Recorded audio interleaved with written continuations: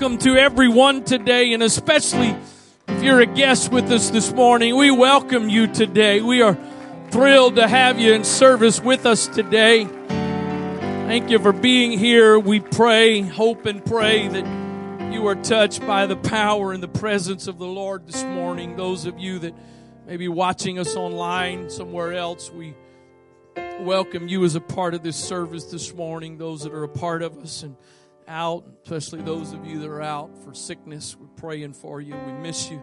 If you're a guest today and you want to know more about Jesus, you want to grow in your relationship with Jesus Christ, I would encourage you. We've got an area back to my left.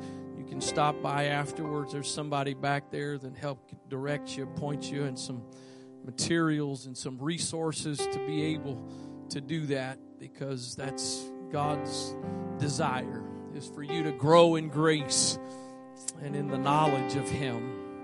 And knowledge doesn't just mean head knowledge, it means experiential knowledge. Amen. Praise God. You turn to 1 Kings chapter number 18. 1 Kings chapter 18. I will begin reading with verse number 17. 1 Kings 18, verse 17.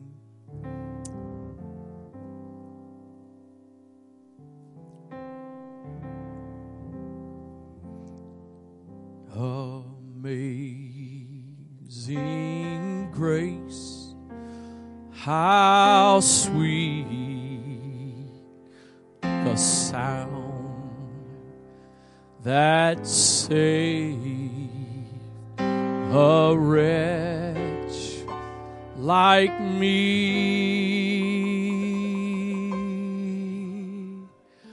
I once was lost, but now I'm found. I was blind, but now I see. Oh, it's amazing grace, how sweet the sound that saved a wretch like me. I once was lost, but now I'm found. I was blind, but now I see.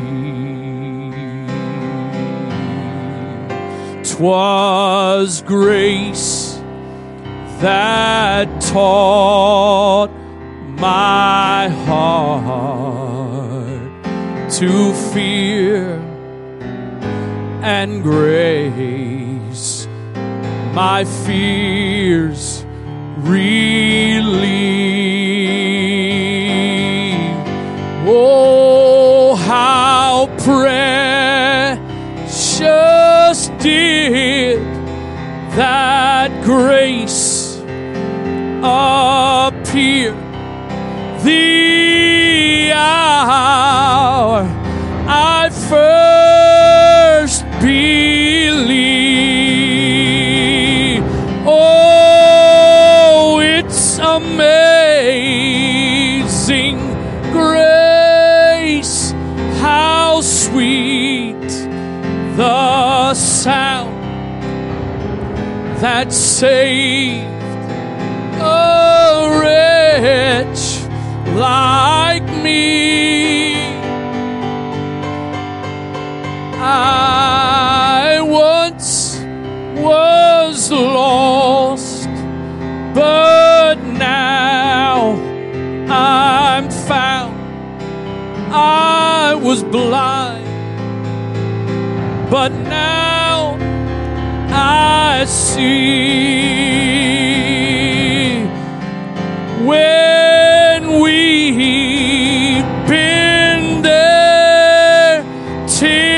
1,000 years, bright shining as the sun. Oh, we've no less days to sing God's praise than when we first begun. So praise God, praise God, praise God, praise God, praise God, praise God. Amen.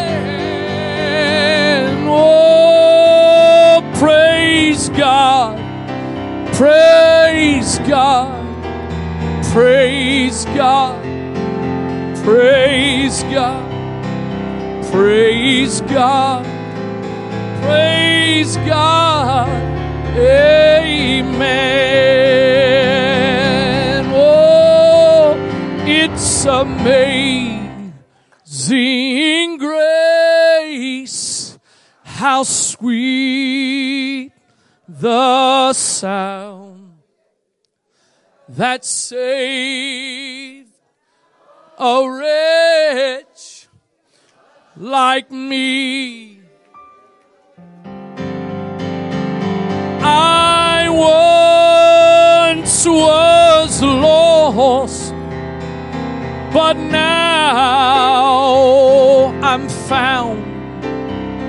I was blind, but now I see. Oh, thank you, Lord. Thank you for amazing grace today, Lord. Thank you for amazing grace today, Lord. Oh, hallelujah. Hallelujah. Hallelujah. Oh, yes, Lord. Hallelujah. Praise God. Let's try this again. 1 Kings 18 and 17. And it came to pass when Ahab saw Elijah that Ahab said unto him, Art thou he that troubleth Israel? The context here, if you're not familiar with this passage, they are coming to the end of 3 years of a drought. 3 years of a drought that started when Elijah prophesied that it was happening, that there was going to be a drought. And so the king says, Are you the one that troubleth Israel? And he answered, I have not troubled Israel, but you and your father's house. Oh boy, I'm going to get distracted here, but it's a sad thing when we blame everybody else for what's our problem. We're living in a world that everything is everybody else's fault. Everybody's a victim of what everybody else has done. And the man of God said back to him, Don't blame this on me. This is because of you. Because you have forsaken the commandments of the Lord and you have followed Balaam. Now therefore send and gather to me all Israel unto Mount Carmel, and the prophets of Baal 450, and the prophets of the groves 400, which eat at Jezebel's table. So Ahab sent unto all the children of Israel and gathered the prophets together unto Mount Carmel. Anybody know what the sweetest mountain in the Bible was? Verse 21. Wah, wah, wah. And Elijah came unto all the people and said, How long halt ye between two opinions? If the Lord be God, follow him. But if Baal, then follow him. The people answered him not a word. Verse 21 in the Living Bible says it this way. Elijah talked to them. How long are you going to waver between two opinions? He asked the people. How long are you going to waver between two opinions? If the Lord is God, follow him. But if Baal is God, then follow him. And then the Message Bible says it like this, verse 21. Elijah challenged the people. How long are you going to sit on the fence? How long are you going to sit on the fence? If God is the real God, follow Him. If it's Baal, follow him, but make up your minds. I want to preach to you for a little bit this morning on this question: how long halt you between two opinions? God, thank you so much for your presence and your power that we have felt in this place, that we have experienced here this morning. I know, God, I believe with all of my heart you've already touched hearts and lives, God. I believe we may not know about them yet. We may not see what happened yet, but I believe you've done miracles in this service this morning because you are a miracle working God. And I believe this is a place where miracles happen. Not that there's anything special about the physical place, but it's special about us joining together in your name in one mind and one accord. And when your people gather together in your name, you promised you would be in the midst of them. And God, when you're in the midst of us, you're going to do some great things. So I thank you for that this morning. And I pray, God, that you would continue ministering in this service and that you would do it now through your word, that your spirit would speak to hearts and lives in this place today. God, I pray again this morning, I don't want to just preach a sermon. I don't just want to deliver a speech this morning, but I want to be a messenger that would say today what you would desire me to say, Lord. I trust you today. I depend upon you, Lord, in Jesus' name. In Jesus' name, amen. God bless you. You may be seated. If you don't not familiar with this story, what takes place immediately after this is they gather together on top of Mount Carmel and they build an altar out of stones and they put a sacrifice on that altar, and the prophets of Baal and other false prophets gathered together and prayed. They prayed for hours and called on their God. And it's kind of funny if you read some of the other translations besides the King James Version, you find Elijah kind of doing some serious trash talking. In fact, one translation basically says it this way: where's your God? Has he gone to the bathroom? And so they pray and nothing happens. Because even though Elijah says, if the Lord is God, follow him, or if Baal is God, then follow him. Even though that's what Elijah said, Elijah knew that there's only one God. And so after they spent hours praying, it was Elijah's turn, and he stood there, and then the additional thing he did, and you got to understand they're in the midst of a drought. Water is scarce and precious, and he orders, I think it was 12 barrels, if I'm not mistaken, 12 barrels of water, and he tells them to come pour it on the sacrifice. So first of all, he's taking 12 barrels of water that are very precious and scarce, and he's just pouring them out on the ground, but he's also pouring it on the sacrifice. I don't know if you've ever tried to burn something that was wet, but it doesn't work real well. 12 barrels meant, well, whatever was laid on that altar was pretty wet by that point. And then he stands there, and the Bible doesn't really give us all the specific details of exactly how it happened. But if you will just permit me and hear me clearly, that this is just the way I imagine it. I'm not saying this is fact, but it's just when I read these verses, and many times throughout my ministry, my life, as I've heard and read this passage, the way I imagine it is Elijah just stands up in front of everyone, and I believe that he very calmly just called on the God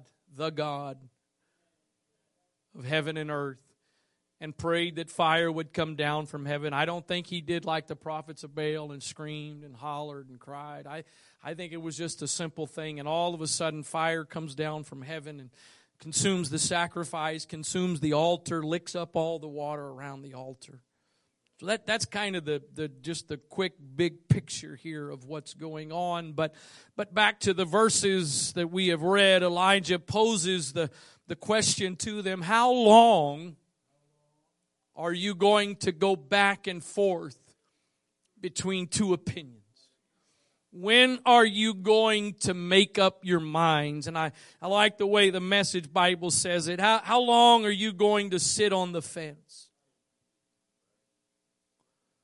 I don't know about you, but the majority of fences that I've ever seen and a few that I've tried to sit on, it's not a very comfortable place.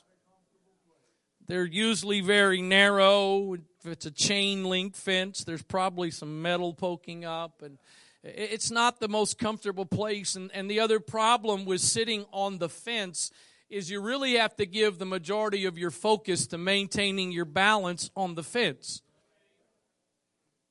So what happens is you don't really get the best of either world. There's a whole lot of people today, and actually a lot of people that profess to be Christians, that are trying to just live on the fence because they're not so sure if they want to truly let go of the world and embrace Jesus Christ and His Word and His ways. And so it's not that they don't, in fact, they believe, they would tell you they believe God is real, and they would tell you they believe the Word of God is true, but they're not quite sure. Forgive me, I guess. Maybe don't forgive me because in fact I'm saying means I don't really care about your forgiveness with this point. But let's just keep going, hanging out in the bar together. And I promise you, those were the words. We go, hey, my pastor comes and he drinks beer with us and tells lies and all. Is there anybody in that group that doesn't know the fact that the Bible says all liars shall have their part in the lake of fire? That's the world we're in. We're halting between two opinions. And I've come to ask some people here this morning, how long are you going to be torn? How long are you going to waver? How long are you going to ride on the fence between two opinions? This, I don't mean this at all disrespectfully. It just kind of the way it just popping into mind. But this God thing is really amazing. There's just nothing like it. You realize there are basically everything in your world, my world, everything that I interact with. There is basically nothing in my world, job, families, marriage, whatever. Keep going down the list. There's nothing that you have control over it. I like to play sports. I know it's not the way you're supposed to use this word, but it's kind of how I feel. I love sports. I especially playing them. I'd rather play them than watch them, but I enjoy watching them as well. I don't know if it's this getting older thing or what it is, but I am an extremely competitive person. I mean, this idea of it doesn't matter whether you win or lose, it's how you play the game. That's for the people that aren't really athletes. They're not very skilled. They're not very talented. And I know all the little kids are downstairs. So if you have a different philosophy for your house, keep your philosophy. Because for a bunch of us, it's really not how you play the game. I'm not talking about cheating. I mean as far as how well you do or don't do, make mistakes. It's whether you win or lose. I got in trouble years ago. We had a Christian school for years, and I was the principal for a while. And there was a couple of times we had a girls volleyball team, and there was a couple of times we did the staff versus the girls volleyball team.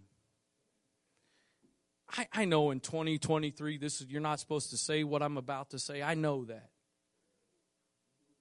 I don't know if it's age and just not caring. I'm not to the point what I was saying about getting older. This was actually parentheses to that. I may offend some of you. I guess I'm sorry if I do, but I'm just going to tell you. It's tough getting beat by a lady. I'm just going to tell you. It happened Thursday morning. This guy and I, we got paired up, and there's two other ladies put a whipping on us. And so we got this game. It's supposed to be just this fun evening, staff versus the kids. And So I don't remember who was coaching the staff, but the way all the staff were just rotating through. And we were losing. I kind of got in the coach's ear, and I'm like, hey, how about we kind of quit this rotation thing for a little while? Let's put the best players on the court, and let's win this thing. And they did that for a little, but then a bunch of the other staff members that were there just to participate, started getting mad. So we went back to the other way. So I'm very competitive by nature. But there's this weird thing, and just the last couple of months, I like to watch college football out of any sport to watch. I enjoy watching college football, and then NFL's an okay second to that. And I found myself the last couple of months struggling some watching these games because I'm feeling sorry for the losers.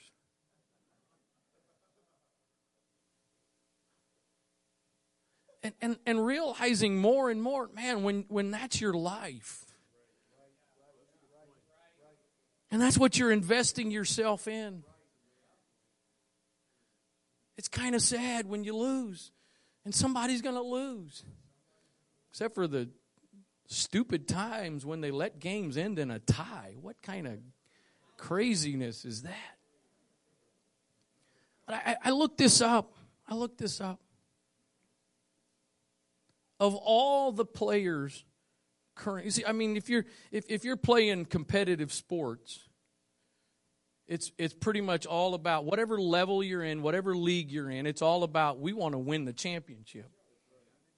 We had again Christian school. It's actually where I graduated from. We had a basketball team, and we didn't compete against public high schools, and they were another level than we were. But we were in a Christian school league, and that was we wanted to win. And it really doesn't matter how well the whole season went. It doesn't matter what your record was. A couple of years ago, the New England Patriots won all of their regular season games. Woohoo! They didn't win the Super Bowl. Who cares? The only reason you would care that they won all the regular season games is if they won the... Can I get an amen from one or two people? I realize all the participation pro trophy people may not agree with me, but... And so it's all about it. And you realize that, I mean, in college, there's several different brackets of colleges. It's not just all the big name schools. And so only one team is going to win. Of all the players currently in the NFL, how many of them will ever play in a Super Bowl? 106 players per year are dressed for the Super Bowl. Out of 1,696 players on 32 53-man rosters. So each player has about a 3% chance of just walking on to the field in uniform. That's not winning. That's just simply walking on. There are 12 teams. There are currently 12 teams in the NFL. If you want me to hurry up and get back to the Bible, then we can go talk about wrestling, because Paul talked about wrestling. He didn't have the NFL. He would have used the NFL. So 12 teams have never won a Super Bowl. I'm thankful today to be able to say that the Dallas Cowboys are not one of those teams. 4 teams have never played in a Super Bowl. Now, a couple of those are expansion teams that they haven't been around forever. But one of those teams is the Detroit Lions, which is the 5th oldest team in the NFL. Now, if you do a little history research, you'll find out that pre-Super Bowl and all that, I think it's like back in the 30s, they won a couple of championships, but that was before the Super Bowl era. They have never been to the Super Bowl. Numerous NFL Hall of Fame football players that are considered possibly in some positions the or one of the greatest of all times, never played, or some may have finally played but never won, but many that never even played in the Super Bowl. I'm sorry if this offends you, but I was watching the Jaguars-Chiefs game yesterday. And the Jaguars were kind of making a late game run, but the problem is one guy can mess it up for the whole team. You may be the greatest player that's ever been at your position, but there's no guarantee you're going to win because everybody else may mess up.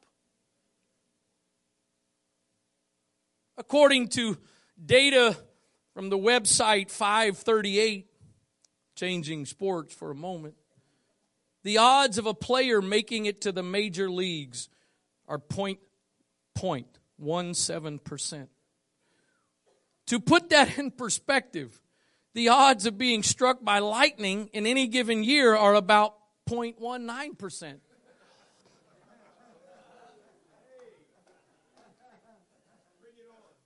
You have a higher likelihood of getting struck by lightning than of making it to the major leagues. All of that to kind of say, in life, it's not ultimately your choice. There's some guys that are at the low end of the list of skill at their position that walk around with Super Bowl rings. There's guys that weren't even on the field in the game. They got a ring.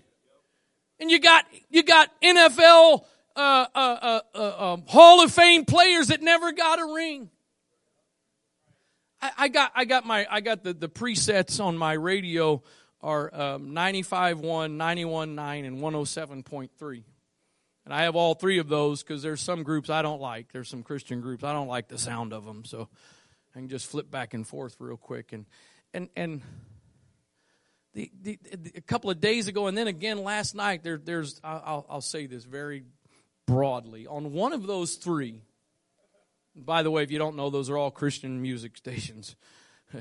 One of those three, the host, and I think they're a husband and wife, the other night, and they were continuing it last night, they were having this discussion because the husband is all about this idea of we won. And the wife was saying to him, and they were putting it out there for people to discuss, she didn't understand the concept of we. That as a fan, you say we won. And he was adamant. That's we. And then they had this guy call in. And he was on the we side. And he was giving his argument to try to help the husband. And she's still like, and I got to tell you, I was 100% on her side. This thing for the fans to say, we. You didn't get hit by a 350-pound player running at full speed. You're sitting there on your couch with your feet propped up and your drink in your hand and the temperature just right. You're not out there in freezing cold weather in short sleeve shirt and you're going to say, we won, we scored. You didn't do nothing. They.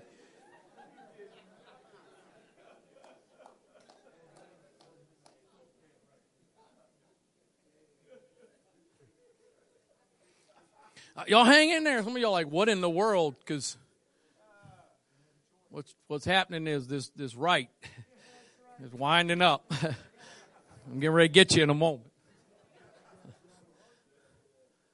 All of those things, year after year, guys play and never, and thousands. I think there's probably, if there's 1,900 players in the NFL alone, there's thousands of college football players that will never be a national champion. There are colleges that will never. But the thing that matters the most important thing in your life, you, and in fact you alone, have the ability to decide the outcome. The word of the Lord says in Deuteronomy chapter 11, verse number 26, the Lord says to the children of Israel, behold, I set before you this day a blessing and a curse. A blessing if you obey the commandments of the Lord your God, which I command you this day. A curse if you will not obey the commandments of the Lord your God, but turn aside out of the way which I command you this day to go after other gods which you have not known. A couple of chapters later in the same book, Deuteronomy chapter 30, verse 15, the Lord says some very similar things again. See, I have set before you this day life and good, death and evil. In that I command thee this day to love the Lord thy God, to walk in his ways, and to keep his commandments and his statutes and his judgments, that thou mayest live and multiply. And the Lord thy God shall bless thee in the land whither thou goest to possess it. But if thine heart turn away, so that thou wilt not hear, but shalt be drawn away and worship other gods and serve them, I denounce you this day, and you shall surely perish, and you shall not prolong your days upon the land whither you pass over Jordan to go to possess it. I call heaven and earth to record this day and against you that I have set before you life and death, blessing and cursing. Therefore choose. Choose. You choose. You decide life, that you may live, and that your seed may live.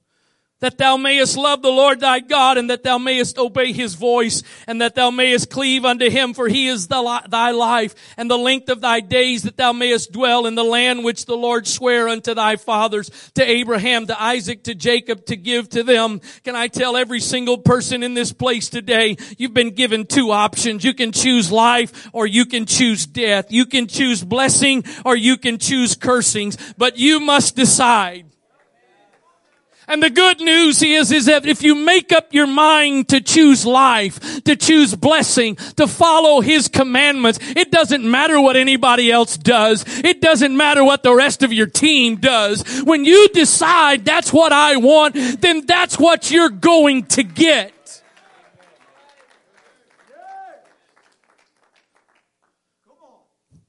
It's not about anybody else. It's about you deciding. Your decision. Here's the choice. Here's the option.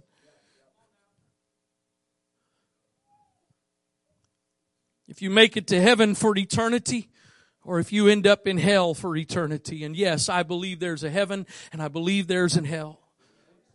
How could a good God, how could a loving God send people to hell? Look at all the things a loving God did to provide ways for you not to go to hell.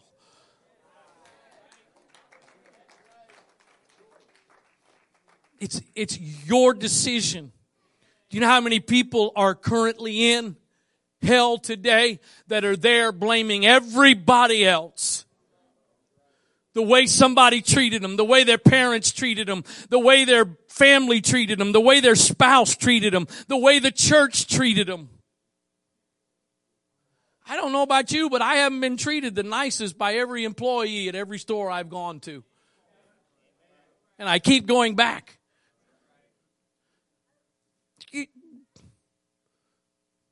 We're not here perfect people. The old bumper sticker says it well. Christians aren't perfect, just forgiven.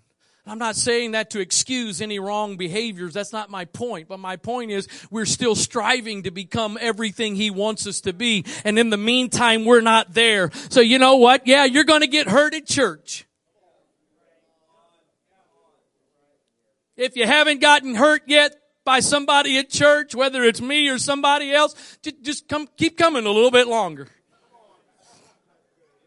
I'm not trying to be frivolous. I'm not trying to be uncaring. It's a given. It's going to happen.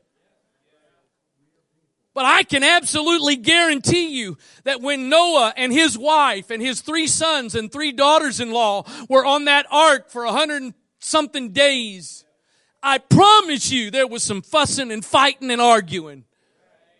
I promise you there was some cross words between mom and mother-in-law. Excuse me, mom and mother-in-law. Yeah, she was schizophrenic, so sorry. Between daughters-in-law and mother-in-law. There we go. I promise you, there's a good chance that Noah and his sons had some disagreements on that ark.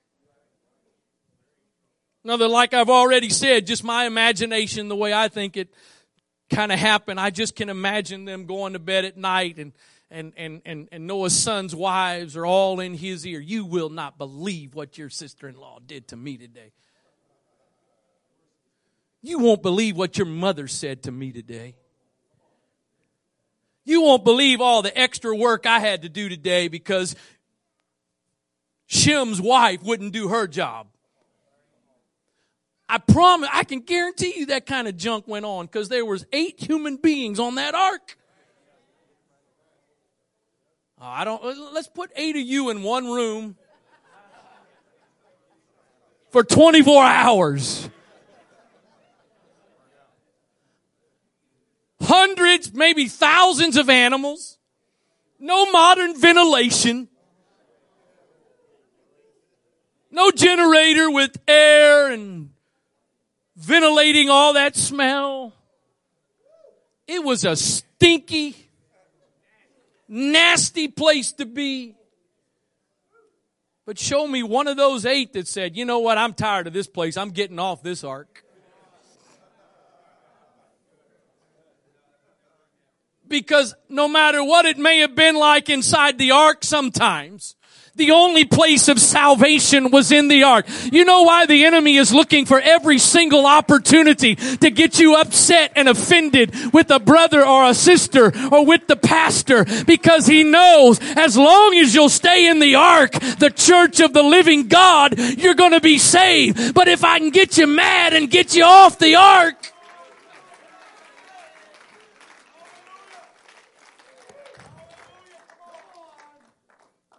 if you're a guest today and you at all mistake what I'm saying for excusing any wrong or bad actions on the part of Christians or this church, come back for several weeks, because I promise you, at some point you'll find out that's not the case at all.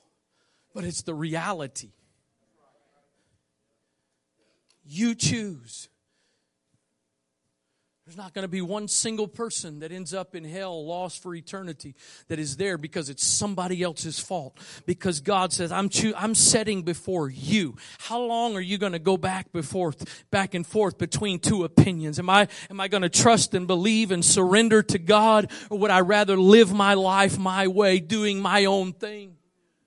But nobody else can make that decision for you. But again, the amazing thing is that if you make the decision and make the right decision, nobody else can take that away from you. Nobody else. It doesn't matter if everybody else around you drops the ball.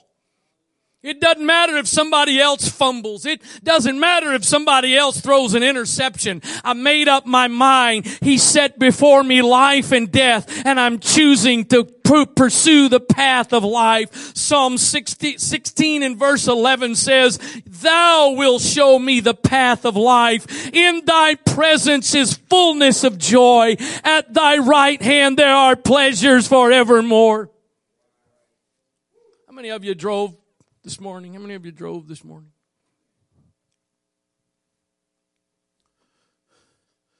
Jonathan, what make did you drive in?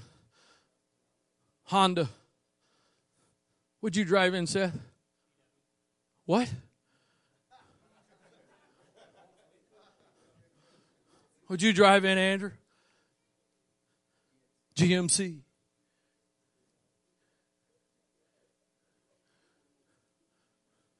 Got some Ford? Anybody driving a Ford? Yeah. Anybody driving a Hyundai? Yeah. Anybody drive up in a Rolls today? I didn't think so.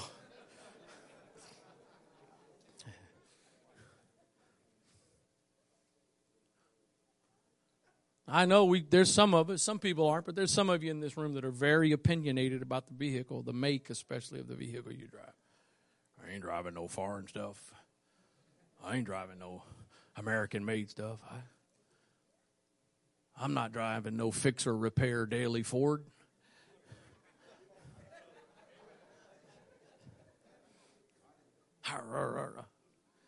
The bottom line is they're all cars. They're all vehicles. They're all. He didn't say, can you put that verse back up there, please? Psalms. He didn't say that you would show me a. He didn't say you would show me a path of life. If I want to go out the back doors of this sanctuary, there are multiple paths that I could take to get out the back door. Multiple aisles and rows that I could wander all over the place and eventually get out the back door. And I'm out the back door. He didn't say you will show me a path of life. He said you will show me the. Jesus said it this way, I am the way, the truth, the life. No man comes to the Father but by me. I am sorry to tell you from my human perspective today, I am sorry to tell you not all roads lead to heaven. There is a way, and Jesus is the way, the truth, and the life. This book is the only roadmap to be able to get there. You will show me the path of life. In your presence is fullness of joy, and at thy right hand are pleasures forevermore. Problem is, if you're constantly living caught between two worlds, you never really get the full benefit of either. I think part of what Elijah was saying that day was he knew there was only one God. He knew that Baal was not God. But if you think Baal's God, then at least go ahead and make up your mind. Don't be back and forth, because the only way to fully get the benefits of the one true living God is you've got to be all in with Him. Joshua says in Joshua chapter 24, this is the ending of his life. It's actually basically his final speech to the children of Israel. And the verses before this, he has been rehearsing some of the things that God did, reminding them, for most of them, reminding them what God did for their parents, because they all are living after all of the death of all of those people that saw some things firsthand. And so in the course of that, he says to them, now therefore, verse 14, now therefore fear the Lord and serve Him in sincerity and in truth, and put away the gods which your fathers served on the other side of the flood and in Egypt, and serve ye the Lord. You know what? He's talking to people like some of you are here this morning. There's some young people and even now young adults here that your parents got saved and you've been born and raised in church and you know, man, my parents got to do things I don't get to do. My parents got to be involved in lifestyles that I'm not supposed to be involved. That's essentially what Joshua was addressing here. Are you going to serve the Lord? Are you going to serve the God which your father served on the other side of the flood and in Egypt? And what he's saying is, are you going to serve the Lord? Are you going to serve the God that your father served before they got saved? And if it seem evil, this is a statement that I have trouble wrapping my brain around. If it seem evil unto you to serve the Lord, how could it ever be or seem evil to serve the Lord? Choose you this day. Choose who you will serve. You decide who you will serve. Nobody else deciding for you. You decide whether the gods which your fathers served that were on the other side of the flood are the God of the Amorites in whose land you dwell. But as for me But as for me and my house, we will serve the Lord. And the people answered and said, God forbid that we should forsake the Lord to serve other gods. For the Lord our God, He it is that brought us up, our fathers, out of the land of Egypt from the house of bondage, which did those great signs in our sight and preserved us in all the way wherein we went and among all the people through whom we passed. And the Lord drave them out from before us, all the people, even the Amorites which dwelt in the land. Therefore we will also serve the Lord, for He is our God. And Joshua said unto the people, you cannot serve the Lord, for He is a holy God. He is a jealous God. He will not forgive your transgressions nor your sins. If you forsake the Lord and serve strange gods, then He will turn and do you hurt and consume you after that He hath done you good. And the people said unto Joshua, nay, no, but we will serve the Lord. And Joshua said unto the people, you are witnesses against yourselves that you have chosen you, the Lord, to serve Him. And they said, we are witnesses. But unfortunately, if you read on in the history of the children of Israel, they may have all said the right thing that day, but they went on to choose the other gods. But what you will find, and actually Elijah says it, he says it in I think the next chapter from where we read this morning, as he's now running for his life out of fear of Jezebel. He tells the Lord, Lord, I am the only one. There's nobody else in the world left like me who believes you and serves you and obeys you. God said, nah, sorry, Elijah. I got 7,000 others. Because it doesn't matter. I know some of you will not agree with it. I know there's clergy that won't agree with this, but that's okay, because to the best of my ability, what I'm about to say is based on what I believe the Bible teaches me to say. I don't care who's in the White House. I don't care what party rules. I don't care what party's in office. I don't care what the government does. I don't care what the government passes. I don't care what legislation they come up with. As for me and my house, we're going to serve the Lord. And I've got a God who is bigger and greater than anything that's going on around me. Because that same famine, that same drought that Elijah was in, while others were suffering, God used some ravens to send food to Elijah day after day. I believe with all of my heart, if you walk into Safeway tomorrow and there's nothing left on the shelf, God can use a squirrel in your neighborhood to bring some groceries to your front door. If He did it for the children of Israel, if He did it for Elijah, He can do it for us. As for me and my house, we will serve the Lord. The psalmist said it this way, I once was young, but now I'm old. I like to say it this way, I once was young, but now I'm older. And I've never seen the righteous forsaken or his seed begging bread. No, you all may not be driving up in Rolls Royce and Lamborghini and Ferrari today, but I know something today. There's not one of us that's been forsaken. There's not one of us that's been neglected. It may not be all the natural things we want the way we want it, but I've got a God that has supplied all of my needs. I've got a God that's been closer than a brother. I've got a God whose name is a strong tower that the righteous run in and they are saved.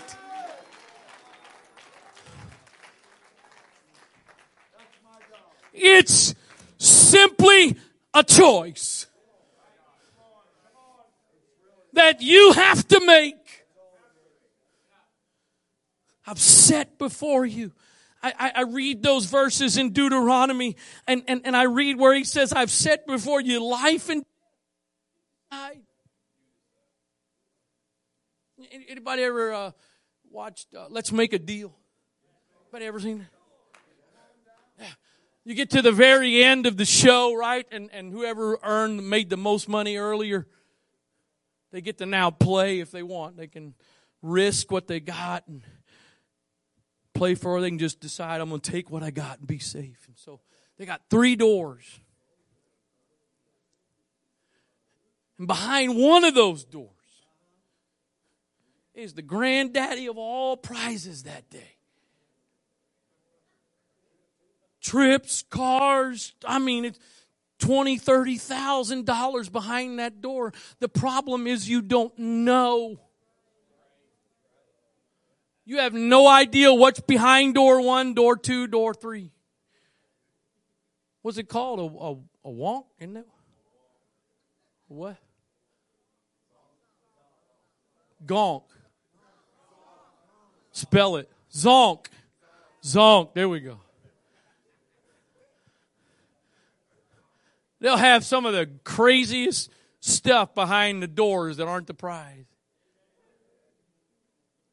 So you're risking. It's a gamble. Do I want to give up what I have earned and can take home to take the chance? Usually, they got some superstitious reason for the door they're going to pick. Sometimes they win and sometimes they lose. He didn't say to them, I'm setting before you 2 doors. One has life, blessings. The other has death, cursings. Here it is, door number 1, door number 2. Behind one of those doors is life. Behind the other door is death. It's not what he did. He said, this door has life. This door has death. This door has blessings. This door has cursings. I don't understand how there was a choice. Spinach? Sunday.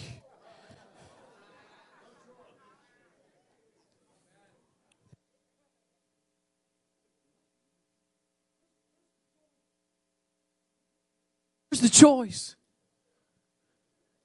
There's no choice. How is there a choice when you're saying life or death? The reason there was a choice is because in their minds, like, I don't know. Not sure I really want to believe everything you say. Problem is, he's God. And whatever he says is true. Whatever he determines is the way it's going to be.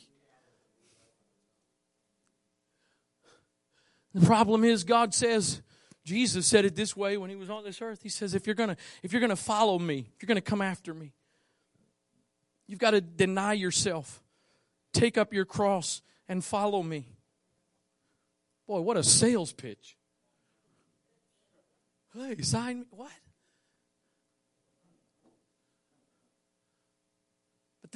But he said it this way.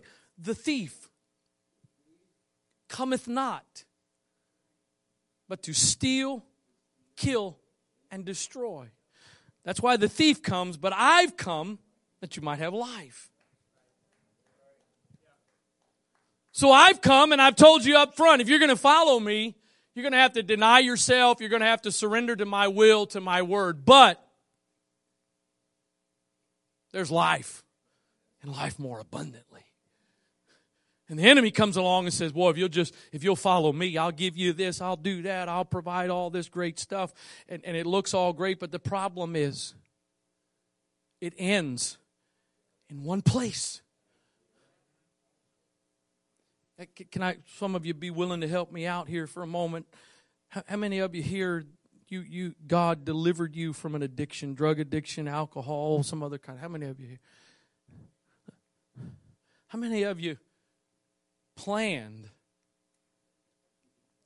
your addiction? Nobody ever sits down and says, I think I want to become addicted to. I'm not trying to be silly or stupid. You don't do that. Nobody ever took their first drink of alcohol saying, I think I'd like to become an alcoholic. In fact, most people started off with the idea, I'm just a little bit here, a little bit there, I can control this. And they end up where? Bondage. Spiritual death, if not natural death.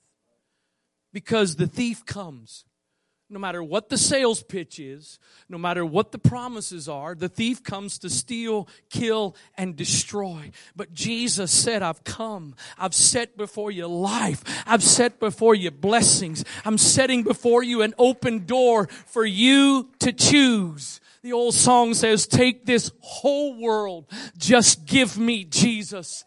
Though none go with me, still I'm going to follow because I'm trusting in this book that says, if this is the path of life and I will walk in it, then I'm going to experience life.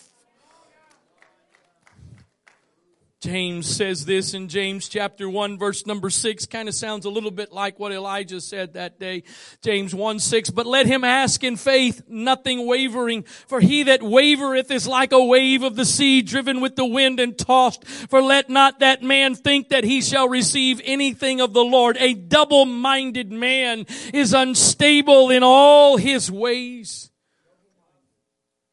The Amplified says it this way, for being as he is a man of two minds, hesitating, dubious, irresolute, he is unstable and unreliable and uncertain about everything he thinks, feels, decides. He didn't just say a double-minded man is unstable in his religion. He did not just say a double-minded man is unstable in his Christianity. He said a double-minded man is unstable in all his ways. Well, the flip side of that must be true. A single-minded, a single-focused man must then be stable in all his ways. There's things that according to the Word of God that are coming to this world that what we've seen so far is just a scratch of the surface. There's some really great things that according to the Word of God are coming, but there's also some other bad things.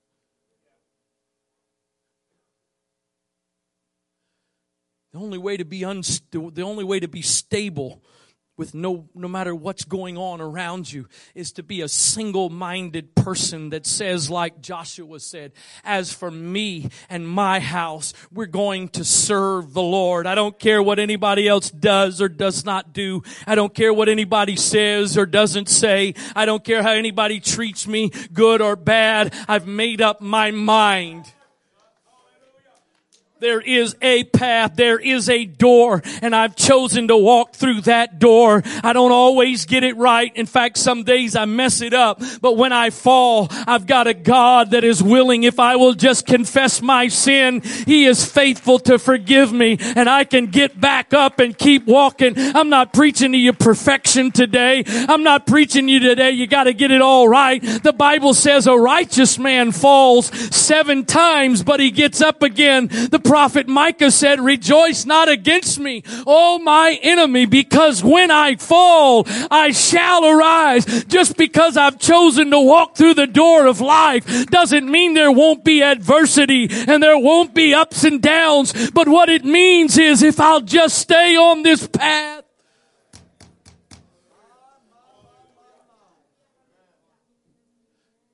How many of you ever flown commercially before? As a passenger, some of you may have flown the airplane. I mean, I got a question. When you went to fly, did you just go? You go to the airport and you go through security, and you're just like, yeah, let me see. I'm gonna walk around for a little while. I think I'll get on this plane.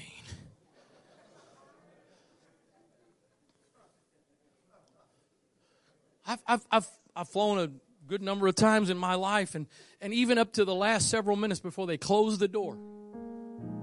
This flight is going to such and such. This flight is going to... It's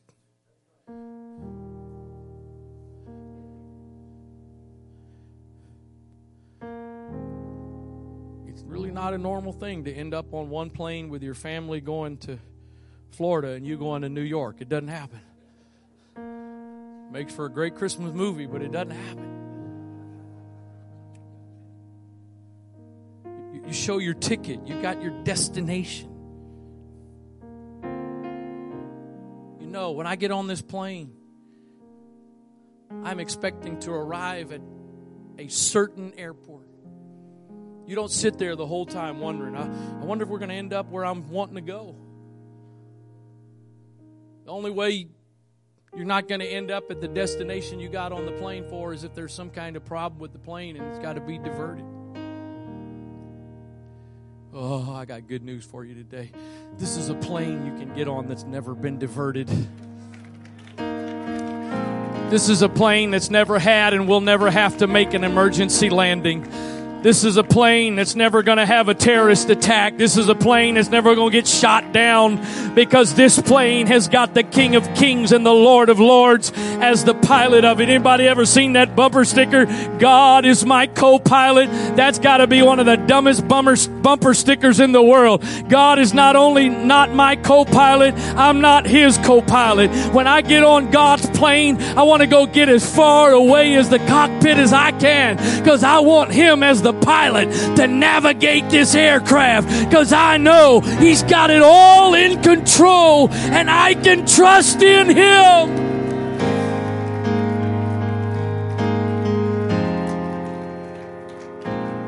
I preach to some people today. You come here regularly. Just because you show up to service every time there's church, or just because you come faithfully, does not mean you're still not halting between two opinions. Do I really want to go all in on this God thing and let go of all of that? Or do I want to continue to try to somehow hang on to both worlds? It's not a fun place to live. It's a miserable place. Just because you come to church, just because you profess to be a Christian, doesn't mean you've made up your mind. There were people that were following Jesus at one point that were classified as disciples, not the 12 disciples, but they were classified as disciples. And one day, because of the stuff he said, a bunch of them started leaving. And then he turns to the 12 disciples and he says, "Are you going to go also?" And Peter pipes up and says, "Where else are we going to go?" You're a guest today. My parents started this church in 1970, came to this town in 1970. Just the two of them started this church. There's thousands, literally, no exaggeration, thousands of people that have passed through these doors in 50 plus years. I've been pastoring now for 15 years. There's probably thousands still of that have passed through these doors. I'm still here. Pardon the grammar, but I ain't going nowhere. Because I believe there's been set before me life and death. And I don't care what anybody else does. Nobody can lose this for me. Nobody can steal this for me. Nobody can take this away. If I've made up my mind, I'm walking with Jesus. Let everybody else do whatever they want to do. I hope my wife will keep walking with me. I hope my kids will keep walking. I hope my parents will keep walking. But there is a door that's been set before me that I have chosen, and that's the path I'm going to walk. I want you to stand if you would, please.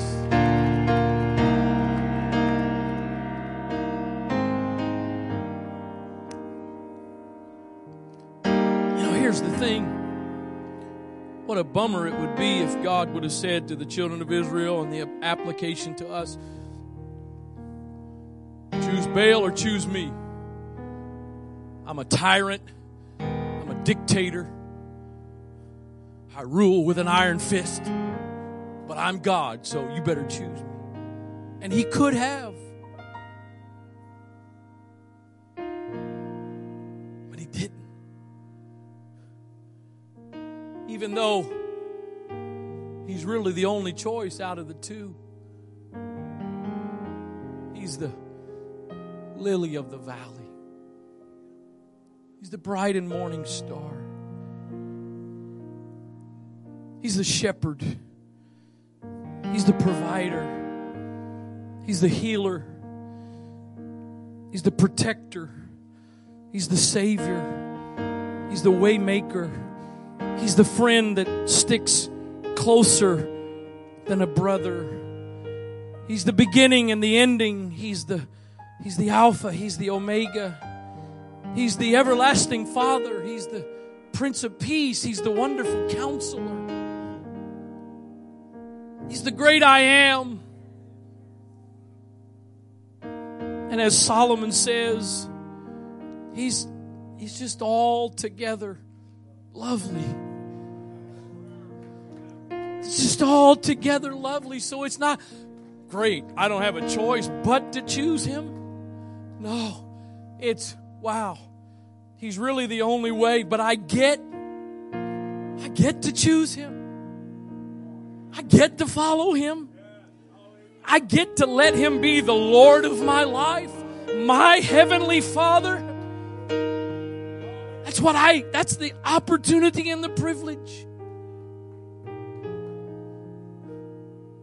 Some of you are in jobs right now that within the next couple of years you won't be with that company anymore because it will have dissolved. It will have filed bankruptcy.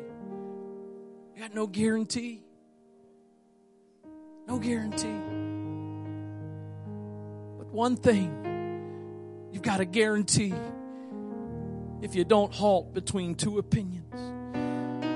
As for me and my house, we will serve the Lord.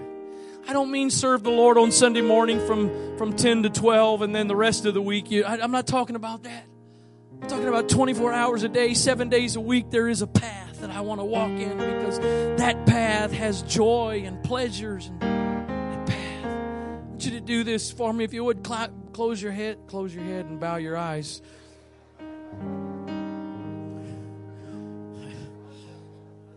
Don't close your head, please. Especially don't close your heart. Bow your head and close your eyes.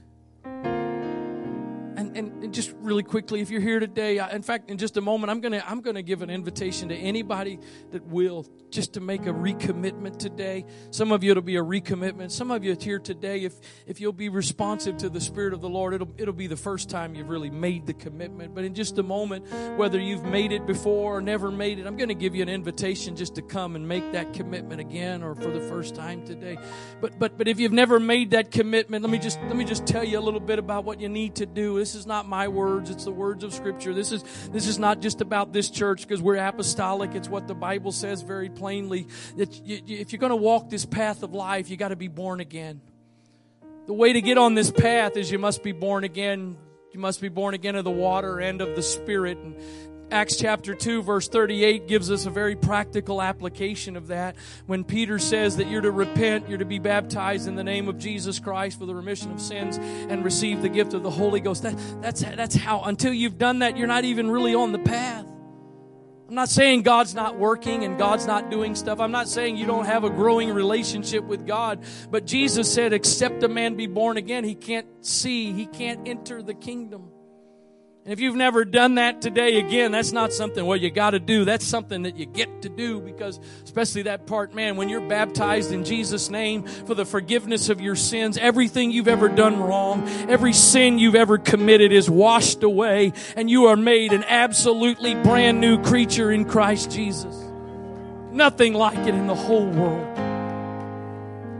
So heads bowed, eyes closed. Again, I'm asking you, not just our guests, not just those that maybe have only been coming a short time. I'm asking everybody in this place that would be willing, again, to make a fresh commitment or to make a new commitment today.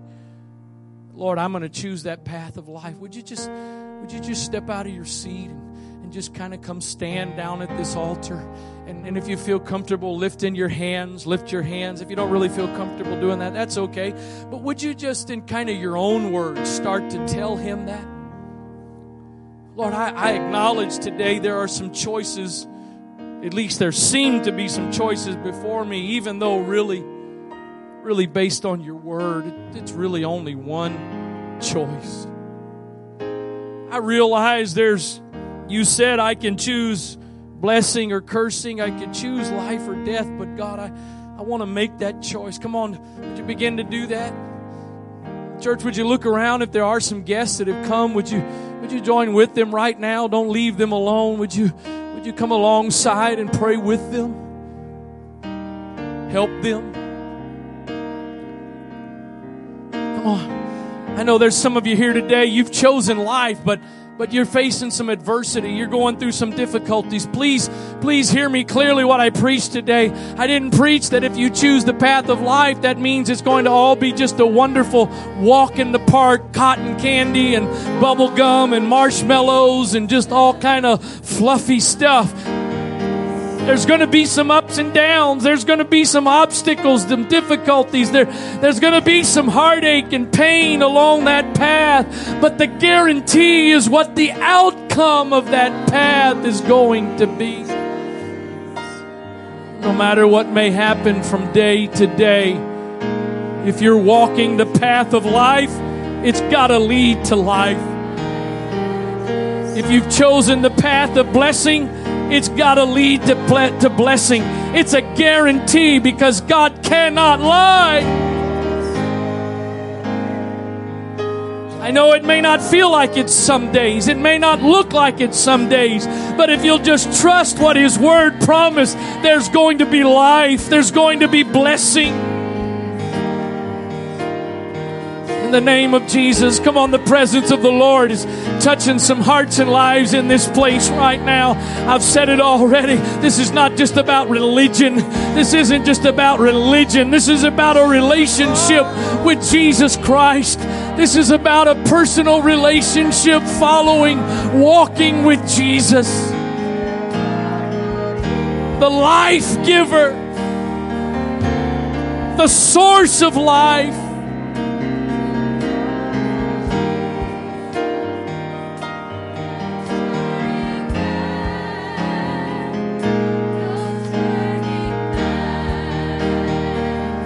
I have decided to follow Jesus. I have decided to follow Jesus. I have decided to follow Jesus. No turning back. No turning back. I have decided to follow Jesus. I have decided to follow Jesus. I have decided to follow Jesus.